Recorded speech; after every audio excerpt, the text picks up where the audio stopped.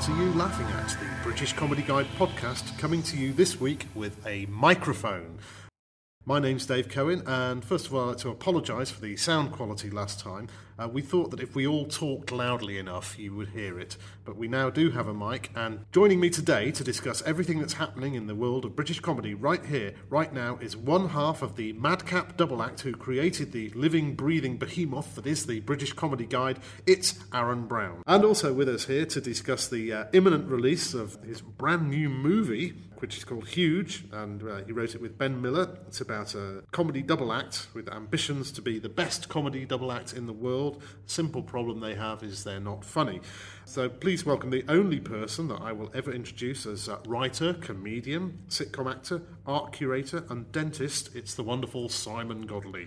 Hello, Dave. Lovely to be here. And it's lovely to have you here, Simon. Is this why dental appointments are always running so late, that you're off doing interviews? Yeah, that's true. I've got someone with a bit of local anaesthetic in the moment, so I can't stay for too long.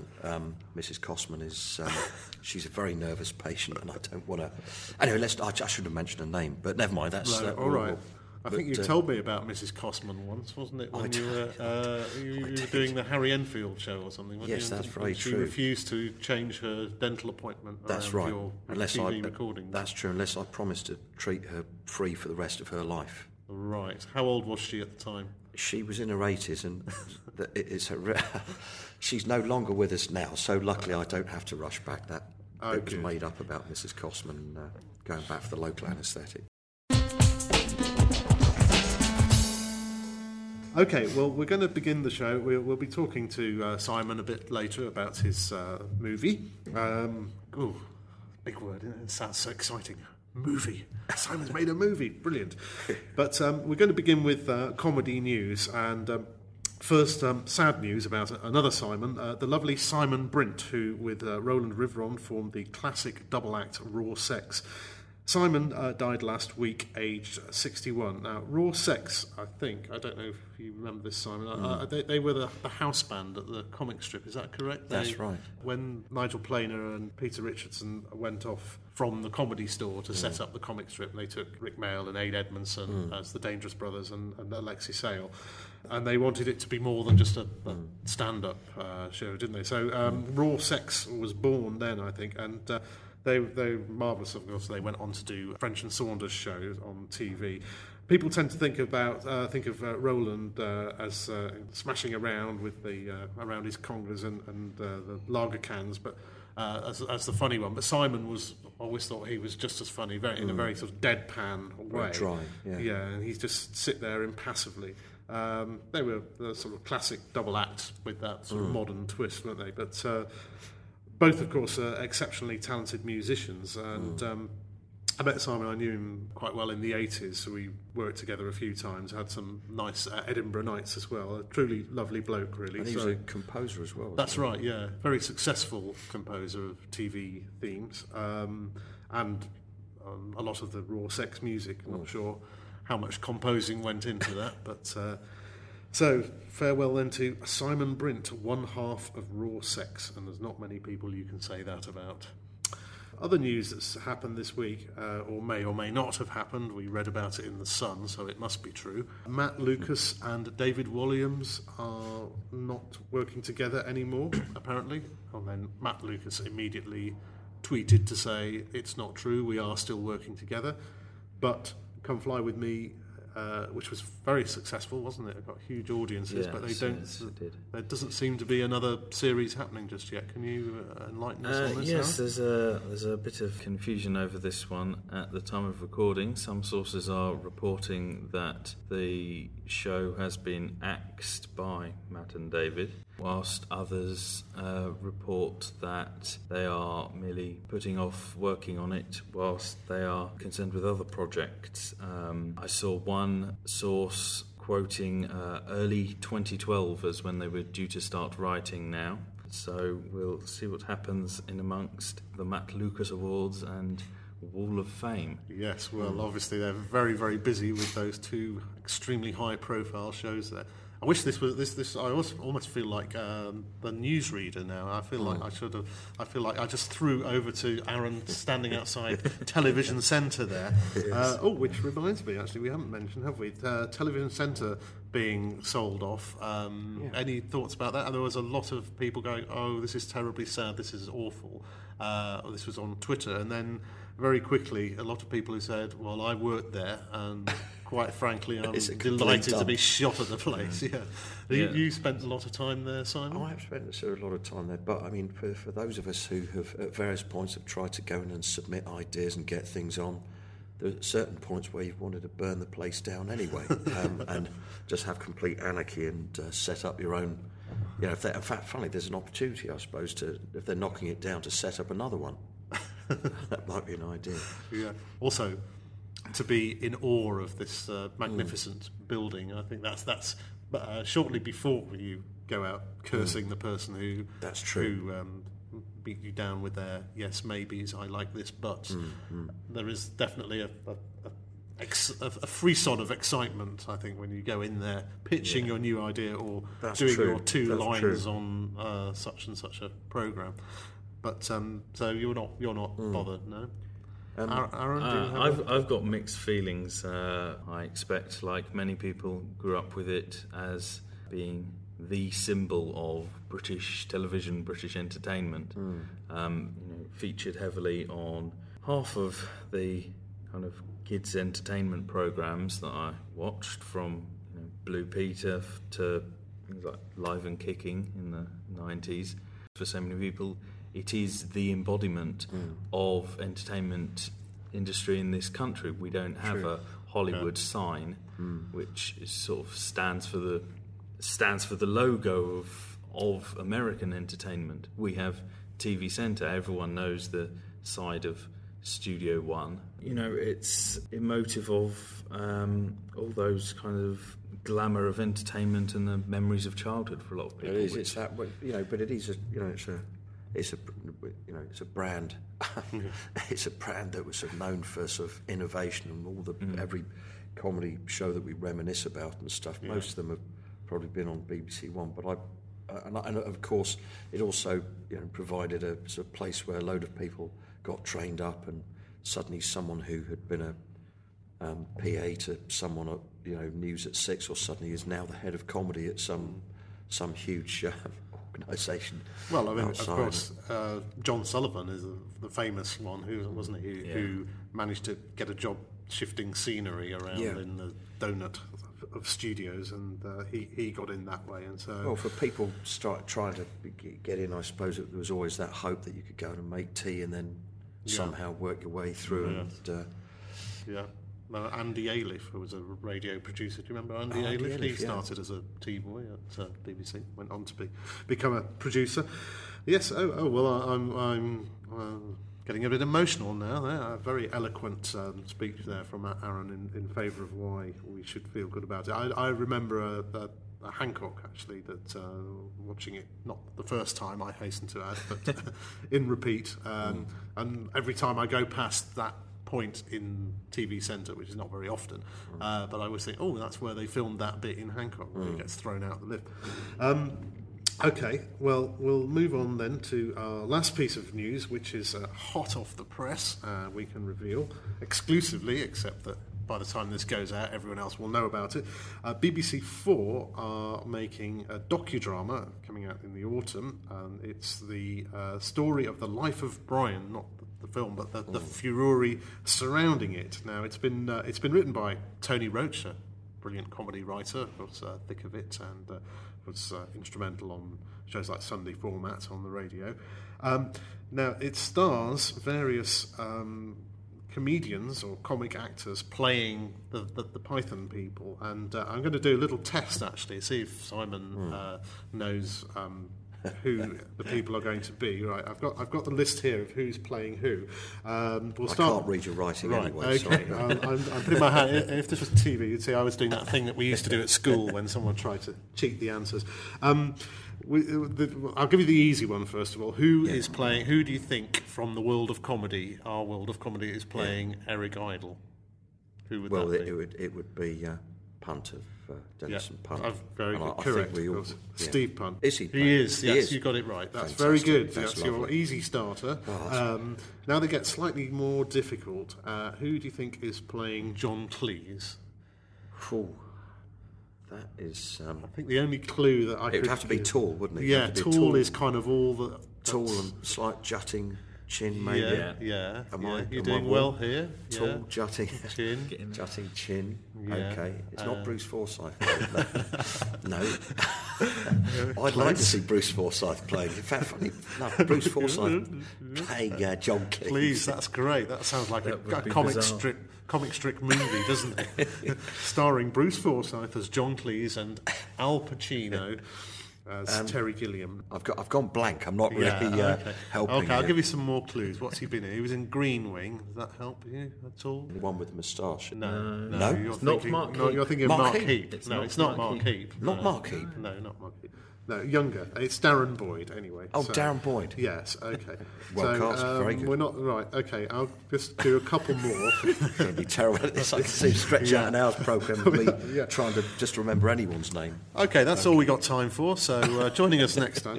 Okay, well, actually, I don't know if you'll get the others. Terry Gilliam, I'll give you a clue. He's someone who's been around on the circuit for many, many years. He was with a musical triple act for a while, and he's now... Porky and the Juice Pigs? Yeah. Phil Nichol. Correct, Phil Nichol. Very Is good. it? Terry Gilliam, Phil Oh, that's Nichol. very good. Jolly good. And the last one we'll do is Terry Jones. He's being played... This is quite slightly more difficult one. He's from... I always thought Mark Kelly. Do you remember Mark Kelly looked a bit like Terry Jones? But that's a no. Mr. Nasty. Mr. Nasty, not Mr. Nasty. Lilo Ross? No, this is going down a cul-de-sac route, and this is going to be a conversation that only Simon and I will find funny, and will be very, very, very dull for everyone else. Okay, fair enough. You Let's put me may down. not know him. I think he was in a group. I think was it Dutch Elm Conservatoire? It's Rufus Jones, anyway. Oh, Rufus Jones, right. Yes, I think it's time to put an end to this 20 questions, celebrity 20 questions from the world of comedy. Anyway, it's on BBC 4. It's possibly... Sounds fun. Sounds doesn't really it? good fun, Could yeah. potentially be the That's last... the Life of Brian, exactly. The greatest sort of comedy of... Yeah. No, I'm sure it'll be good. And Tony Roach, brilliant, of course. Tony Absolutely. did World of Pub, of course, on radio and TV. So it should be a good, funny script as well. Is it going to be the last comedy show that BBC 4 make? We don't know.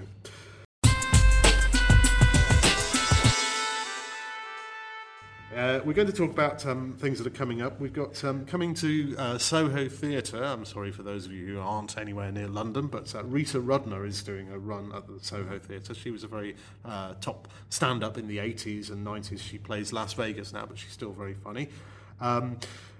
Other things that are coming up on... we've got Cabin Pressure, I'm very excited about. That's coming back on Radio 4, Fridays from the 1st of July, 11:30am. And in fact, our guest in 2 weeks' time is going to be the wonderful John Finnemore, writer and creator and star of Cabin Pressure. So that's great to know. We've got him coming. Everyone quite likes Justin. That's Justin Morehouse's sitcom that returns on the 29th of June on Radio 4. And looking forward to that. There's a documentary coming up on Radio 2, 3-part documentary hosted by Barbara Windsor about funny women. That's from the 5th of July, 10pm.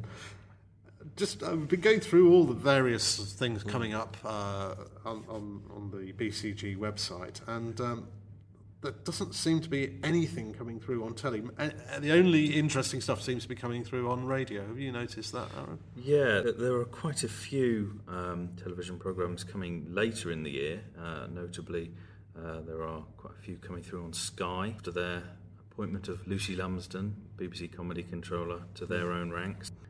In the coming couple of months, there isn't much that has been publicised and dated. Channel 4 are about to launch their new comedy drama Sirens, which is based on the blogs of a real paramedic. Right. Rhys Thomas is in that, isn't he? Yeah, Rhys Thomas, Kaivan Novak, and I think they're hoping that'll be very much green wingy, I suspect. Right. And pick up It's a new word in the English language there. We're looking for something green-wingy. Okay. I have no doubt that has been used in Channel 4 offices. And apart from that, there is very little imminent on television. Why do you think that is? I know. Obviously, they like to save their big shows for September or whatever. But well, you say that, but then the first series of Extras was broadcast in what one would have thought was a dead-end summer slot, June to August. Some very peculiar things pop up around this time of year. So we'll see what is announced in the next couple of weeks. As for reasons why, well, anyone's guess really. Numerous factors, the cost of producing on radio, of course, just starting to come into the commissions of the new BBC One controller as well. So there's been a bit of a uncertain period, so to speak, where we've been just filled up with stuff that had already been produced and made. There isn't anything like the pilot season in the States, where once a year there's a huge splurge of stuff, is there? It's a different world, really, isn't it? I mean, I'm not saying we could do what they do in America just because it is so much more of an industry, isn't it? But it's an industry that runs to a very strict timetable in the States, isn't it? You get your pilot season, which is around about now, isn't it? Then they all go away and discuss which shows they want to make, and then July and August they start to make the first four, don't they? And then in September, after 2 or 3 episodes, it becomes clear what's going to go forward and what isn't. I think the journey for most successful programmes getting on has never been sort of like from going through some points from A to Z. It's always been sometimes by accident, and the more you look back at every successful show that's been on, it's been through a mixture of determination, luck, and accident. But it'd be interesting. We're going to talk about Lee Mack's new show in a moment. But the way that Danny Cohen, who's taken over as the controller of BBC One, and obviously likes Lee Mack, and is also possibly looking to make Lee a sort of BBC One star in the way that Peter Fincham was trying to do, I think, with various people like Omid and Armstrong and Miller, and maybe that's so that when the new controller comes along and they're stuck with whoever the first one has picked, I suppose. Partly, yes, but that's, I think, a new controller does, as Aaron pointed out. There's always a kind of lull period, I think. So maybe we can look forward to more. As you say, in the autumn. So in the meantime, switch on your radios, because that's where all the best stuff is going to be. This is our section where you, the BCG listener, tells us what you think. We've got reports on various shows. We're going to start with In With the Flynns, which is the new family sitcom on BBC One. That's been created by, amongst others, Bert Tyler Moore and George Jeffrey, who wrote for My Family, and Daniel Peake, who's a very successful sitcom writer, who's written a lot of episodes of shows, some more successful than others, but hey, that's life. Now, there's been a broadly negative response, I'm afraid, from the BCG forum. Some people seem to accept it for what it is, a broad family sitcom, rather than not what it's not trying to be, i.e. clever and thought-provoking. Some have commented, here's one comment from Joey Moose: "It's not that bad, better than After You've Gone, My Family and Life of Riley. Not great or cutting edge by any means, but just okay. Some of the characters were actually likeable as well, unlike the other sitcoms I've mentioned." Godot Taxis says, "I thought this was pretty good for what it was. A BBC sitcom genetically modified to not offend anyone." That's whether that's praise or not, I'm not sure exactly. Will Mellor is pretty underrated, in my opinion. He makes something of every line he gets. Yes, that's true. Lots of work there on his part. Great to see Warren Clark too. Dan Swerit says, "I agree with Taxis here." I think Taxis being short for Godot Taxis.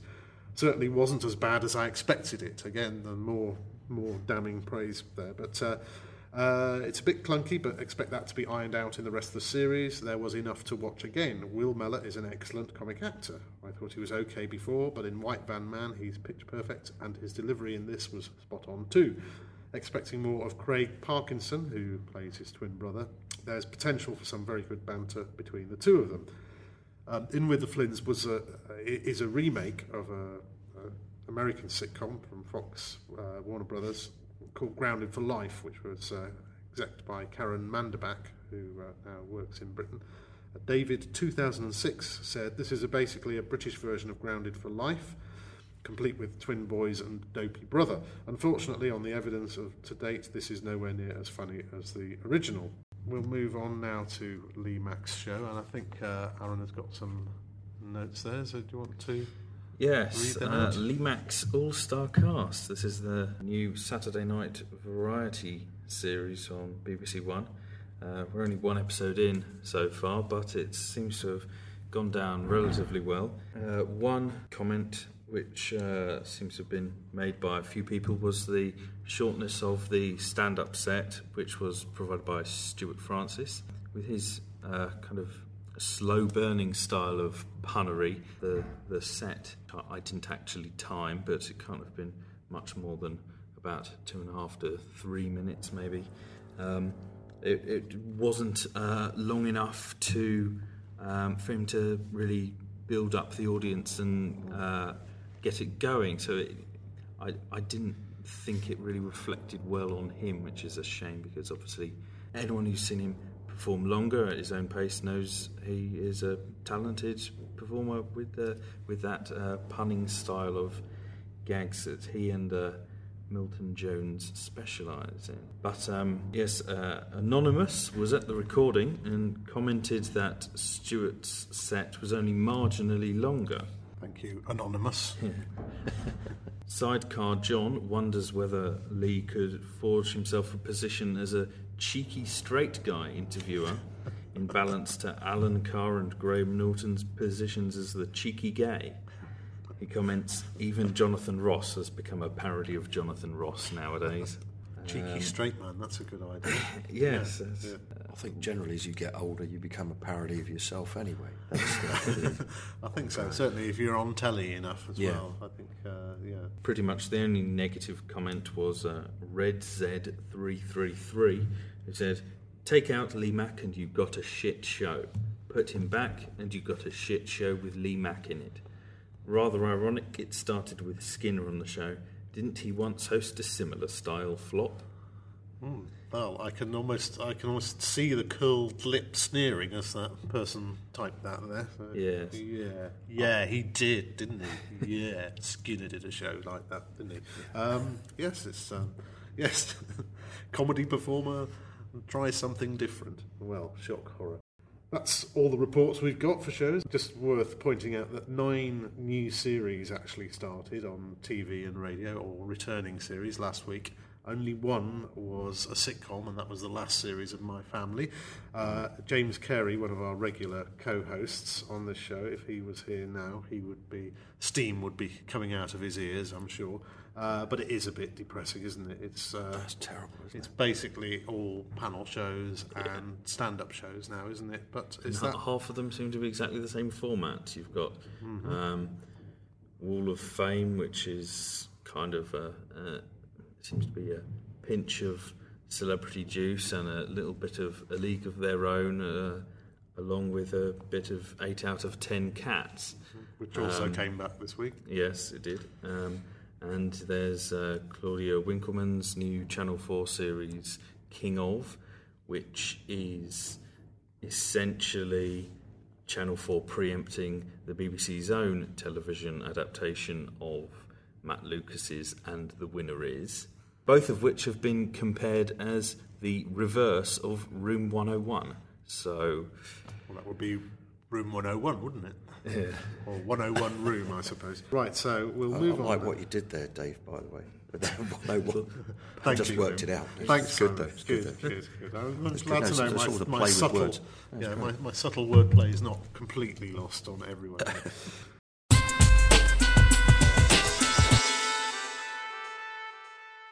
Now, let's move on to our special guest. Yes, we've already introduced Simon Godley. As I'm still here. Before. He's still here, and he has been interjecting on my right at various points. And so, well, we're going to talk about Huge. Can you say in a better way than I managed at the beginning? What is Huge about? Well, Huge was inspired probably 18 years ago. I'm going back in time to sort of trying to do a sort of quick line description, but it was inspired by an attempt by me and Ben Miller to come up with a show for Edinburgh. And we started to sort of put this thing together. It was directed by Jez Butterworth. He went on to do all sorts of things. But we found that we disagreed on almost everything. And we found so much time that, in actual fact, that became funnier than what we were trying to write. So, in actual fact, what kind of evolved in a funny sort of way was this idea of two young blokes who are fiercely ambitious in different ways. Each have a different vision of what Huge is. And unfortunately, neither of them are that talented, so they spend most of the time arguing about how big they're going to be. It's rather like arguing over a lottery ticket before you've actually gone out to actually buy the thing. So that's the sort of rough idea. That isn't the story, but that's the... Right. Did you actually do it as a show in Edinburgh? We did. We did it as a show in Edinburgh. We performed it up there. We wrote the last act on the train on the way up to Edinburgh in the way that these things sort of often happen. Well, at least the train was a lot slower back then. So yes, it was. So it was a very long third act, funnily enough, probably too long. And how did it go down? It went down. It went down very well. There were certain sort of disagreements on certain things along the way that happens when we were very young. It's a long time ago. I've described this as the last comedy love affair in a double act that Ben had before he got married to Alexander Armstrong. Okay. So if you like, Huge was the kind of the love child after that summer of love or disagreement and so on. I haven't answered the question. It did all right. It did very well. It did very well. We went and did a little mini tour afterwards. Yeah. And then we had an idea of making it into a film at the time, and then it sort of went quiet for about 15 years. And so presumably, guessing here, that obviously Ben then went on to, as you say, he kind of spurned the exciting life of possibilities of shacking up with Simon, and I thought you were going for to start sturdy, dependable Alexander Armstrong. Exactly, he went down the dependable route, and they've done all right.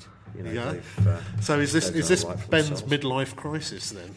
I think this is Ben probably looking back and thinking, that last fling I did just before I got married, maybe I should go back and... No, it's a crazy idea. I've got a good, steady relationship. We've got our own show. We've got lots of kids. We've produced all these programs. Maybe I should just go back and... maybe he might not even be interested. Maybe it was a bit of that. I'll never know. But... You can always ask him. I will ask him, but... he might not, the truth might be too painful. No, I think it's quite good to stay in a level of denial and nice, comfortable... But realistically, no offence to you, Simon, you've had a brilliant and very, very interesting career, but it would not have happened without Ben Miller's No, that's very level true. of I success. have got to, absolutely, if it hadn't been for Ben's level of success, this would not have happened. Right. So that was absolutely superb, and from that point of view, it was great fun to get together and rejig it into a film, because of course the film format is totally different from a play, and it went from me and Ben on stage arguing, and some off stage arguing I should say, and to basically a cast of God knows how many. It suddenly escalated. How did you open it out then? I think the opening out is that in a play you do a lot of talking about stuff, and in a film you can actually show it without all that talking.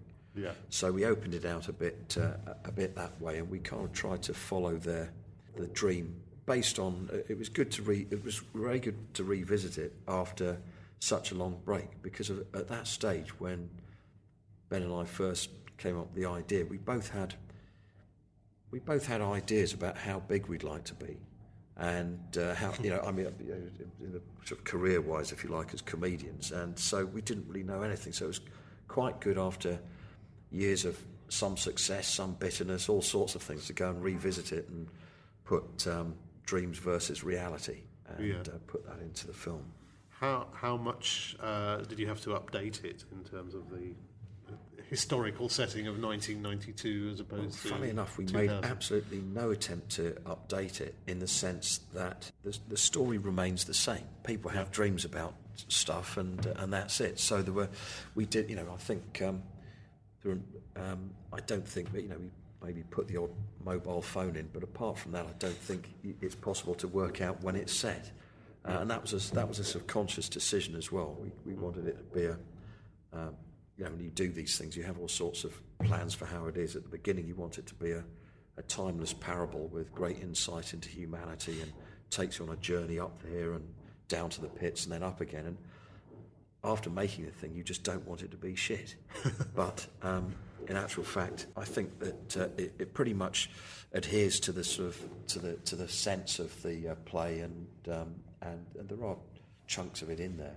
You've done it. It's been doing the festival circuit for a while, hasn't it? What sort of responses have you been getting? It's difficult to say, because the sort of festival circuit's very sort of kind of cut off from the real world. The movie-going public. One of the things I mentioned quite early on is that it's a comedy about two blokes at the very beginning of their career. And at the beginning of your career, although you might be the funniest bloke at school, or the funniest bloke at work, or the wittiest bloke or person or woman or whatever in your group of friends, the reality is, when you actually start to do it, suddenly it all starts to go wrong. And in actual fact, the two main characters, we purposely didn't want to show them being hilarious. We wanted to show them suffering a bit along the way. So there were some reviews that perhaps didn't quite get it, and thought, well, that's interesting. We've got a film about a comedy double act, and the comedy double act aren't funny. I want my money back. So there are a few who are a bit annoyed about that. Maybe they didn't get it. Maybe we didn't put it across rightly. It's a difficult one, isn't it? Comedy about comedy is, it's notoriously difficult, isn't it? Well, it is. It's a genre. How do you balance that? Well, I think what happens is that we all have, people who perform together, and comedians have. There's a folklore that builds up, and we have stories about people that we knew, and the most horrific death that they had, and people like, say, Malcolm Hardy, who sadly died a couple of years ago, who were legendary. They were legends in their own lifetime. Sometimes the stories are funnier than the reality. Those long journeys stuck in the back of a car with someone you didn't really want to share the car journey with for 18 hours or whatever. But when reported, they're funny. So I suppose it is a difficult. I suppose it is difficult to write about comedy, but that's the world that we knew about, so that's what we wrote about. Yeah. Of course, you started in a double act, I remember, with Phil Clark, who is now, of course, the producer, or the head man at Objective Productions. And are you still in touch with Phil? I'm still in touch with Phil. We were both at school together, and we, funnily enough, earlier, probably 15 years earlier than writing Huge, originally with Ben. Me and Phil used to wander around this park near the school, thinking that one day, we're going to be huge. So the conversations about being huge, I've seemed to spend a lot of time having conversations with people about how big we're going to be. Wasn't your show, one of your shows in Edinburgh, if I remember correctly, called "Don't Put That Sausage in Your Mouth, Mrs. Worthington"? That's correct. Yes. There's another one. Galled Me Nuts, Mrs. You Split the Packet was another one. We did sketch comedy, and we had great fun with it. And we played two characters called Jack and Harry, who and performed a lot on the comedy circuit very successfully. So I suppose in a way, at the end of when Phil got a job as a BBC radio producer, and so that sort of brought an end to that particular chapter of being in a comedy double act, and I was very unhappy about it, I suppose. So somebody's trying to get in, I think. So Phil maybe wants to get Phil back might be together again. Yeah. No, but I was very unhappy about it. So but Huge was actually a very good therapeutic way of processing the thoughts about what had been achieved with it as a double act with with Phil. Was Phil your Simon Godley then to Ben? Are you saying was he your? He well, actually, fun enough, your the main first character. love, really? Well, he was. I suppose Phil would have been in that sort of bromance kind of way. Phil would have been my first comedy love. Yes, that's true. Yeah. Yes. Yeah. And Phil, of course, exec produced Peep Show and all sorts of shows. He did the paedophilia sort of one that Chris Morris the Brass Eye. Yes, that's right. Yeah. So his kind of double act days have kind of finished. But you worked with a lot with Griff Rhys Jones, haven't you? I did. Well, after doing the play with Ben ages ago, Ben, we did different things. You talk about different partnerships splitting up and stuff. You're talking about David Walliams and Matt Lucas and stuff. It's not, it's I think that all of these, that you're either in a sort of kind of open comedy relationship or you're in a kind of ant-and-deck situation where you're sort of kind of joined at the hip and there's something slightly, I don't know, there's something very nice about it. You want, Laurel and Hardy to always be together, sleep together, all that sort of thing. But the idea that people go off and do projects, I would say that Ben was, it was a just totally different thing when you work with people. Griff Rhys Jones, Mel Smith, it was great to go and write with them for a period of time because it's like getting it's like snooping in on someone else's relationship. It's much funnier sort of, winding each of them up, to find out their weak points and find they're the points that often are the biggest comic beats in a comedy relationship. How do you interpret then the Lucas Walliams relationship? Yeah, I think it's very. I think after a while, you either get to a point where you're very successful and you think, well, I don't know, but I feel I'm carrying all the weight. I'm the funny one here. I've got to, I always come up with the goods. I think there can be an element where you need to go out and a bit of sort of wiggle your own comedy banana on your own for a bit.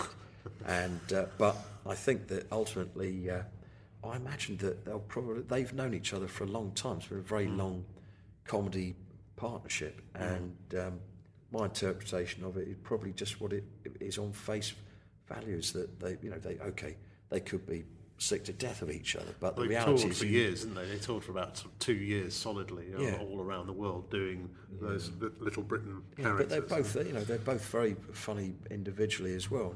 I suppose you've got there's part of you that that I'm sure they want to go and explore that. So why not? I'm sure they'll. The two Ronnies got back together again, didn't they? That's true.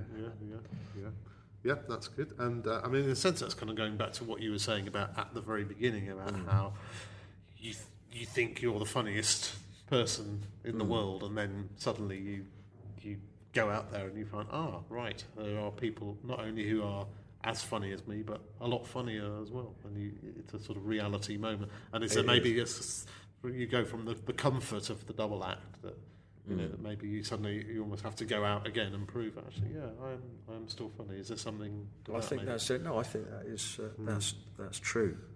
Yeah, that's true. And it gives you a chance to sort of develop your, without getting too sort of pretentious about it, which I'm now about to. But I think gives you a chance to develop your own comedy voice and your own comedy persona.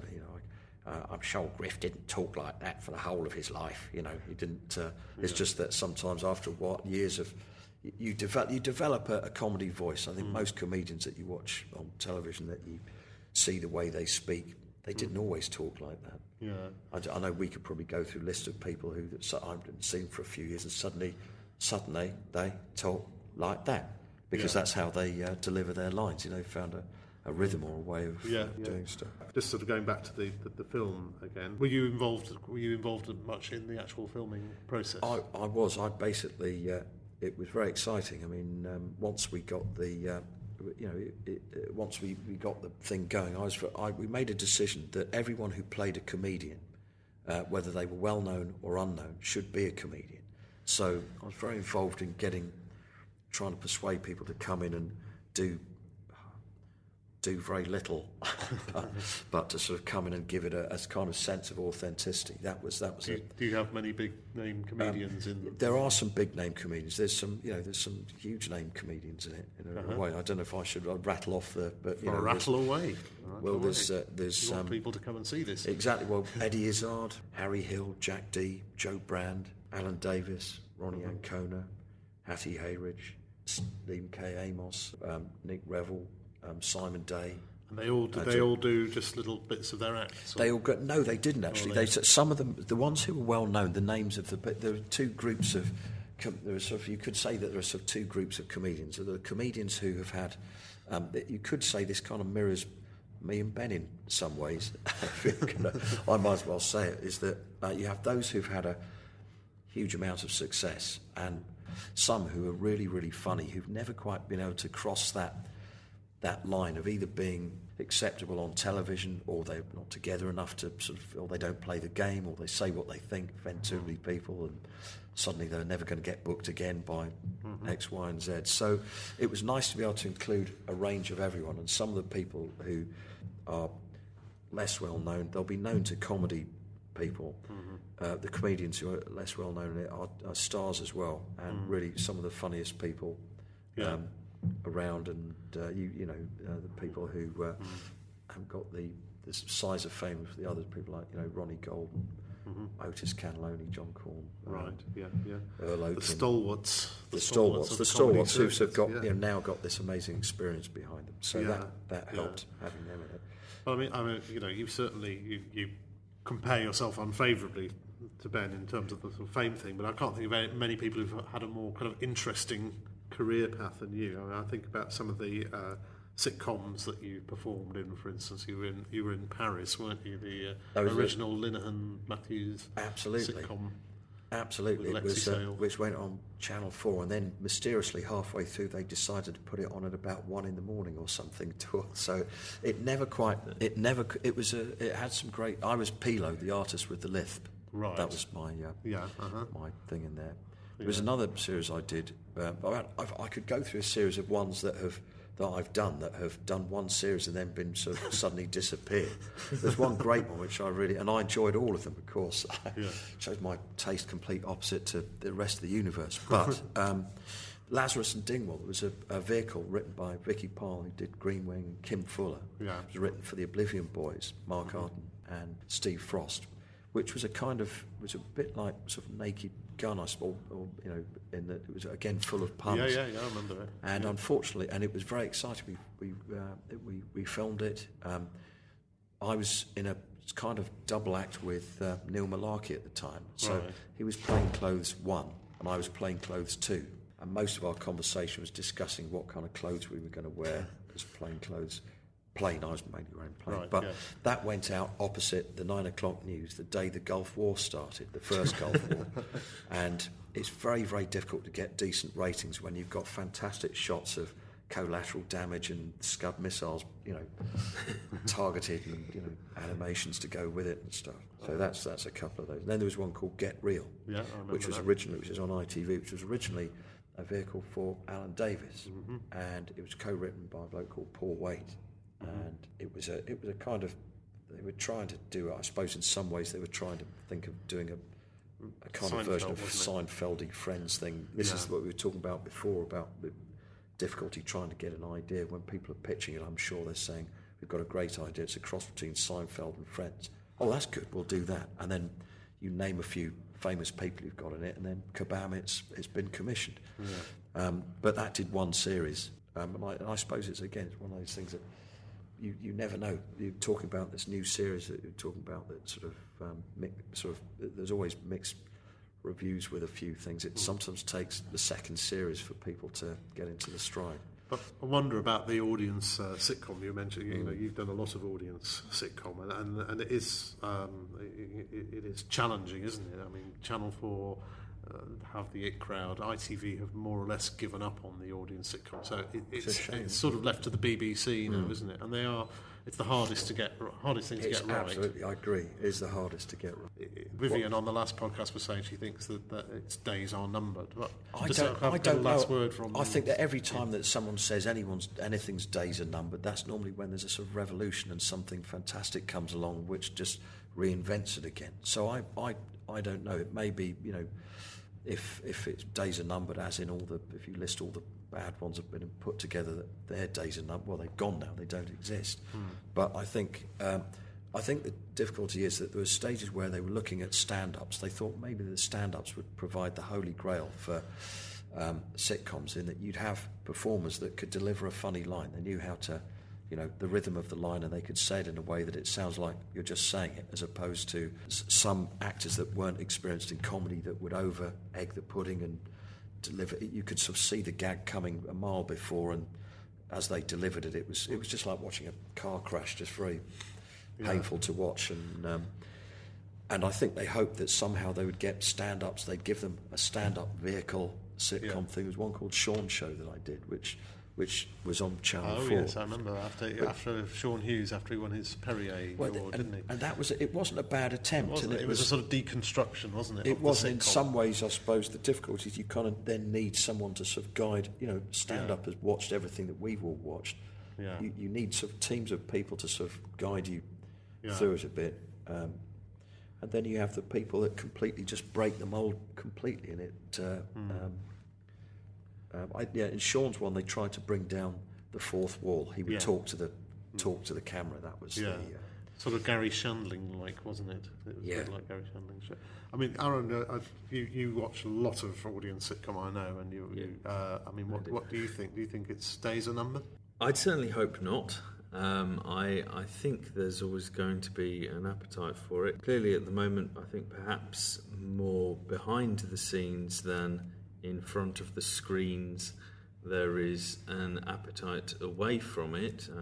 As we've already mentioned, there's a hell of a lot of panel shows, and which are a lot cheaper and more guaranteed. Indeed. You can guarantee that a comedian will do what they do very well and tell jokes and get laughs. Yeah, there are also quite a lot of sketch shows back and forth at the moment, and of course recently we've seen the rise of the television stand-up series, things like Live at the Apollo and Michael McIntyre's Comedy Roadshow. Audience sitcom, I think frankly it's struggled for a number of reasons over the past decade. I think shows like Not Going Out clearly have some indication that it is not a dead genre of comedy, and that there are still plenty of ideas flowing around, but the cost against other types of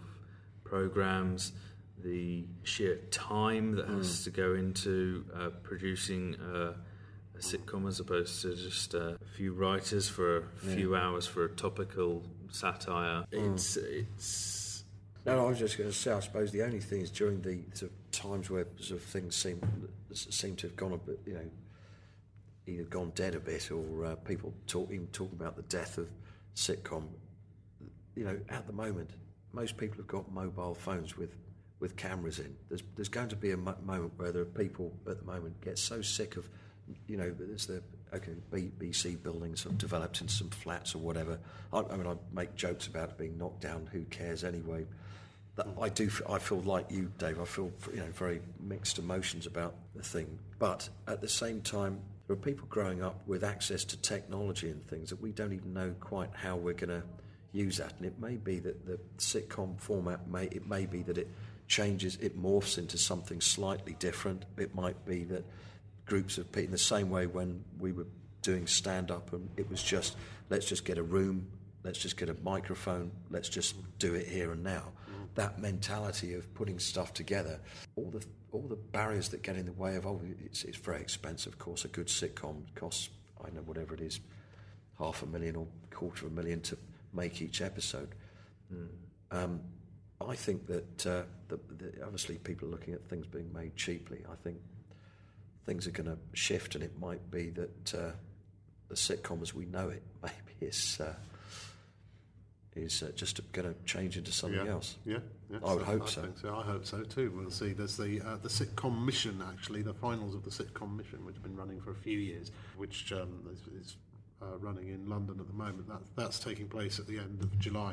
We'll talk a bit about that in our next episode. Thanks very much, Aaron, and thanks again, Simon, for coming in. And you Lovely. Better go and It's been my pleasure. Yes, the sort out that Huge. anaesthetic now. I will. I'll do that. And Huge comes out on the 8th of July in cinemas up and down the country. It opens at the Empire Leicester Square.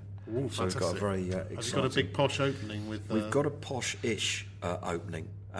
Leicester Square's under redevelopment at the moment. Yes, exactly. So it's kind of been, which is why everything's been at Westfield. Well, recently. I know. It seemed very sort of hilarious that at one time suddenly you've hit the one big. This is it. We're going to get on the surfboard and go.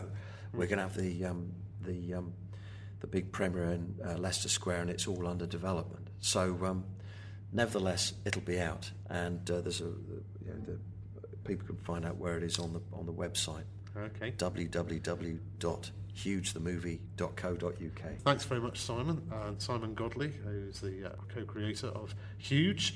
And thanks again, Aaron, as well. In 2 weeks' time, we shall have John Finnemore, the writer, creator and star of Cabin Pressure, Radio 4 brilliant sitcom. He's going to be joining us. Simon, Aaron, thanks very much.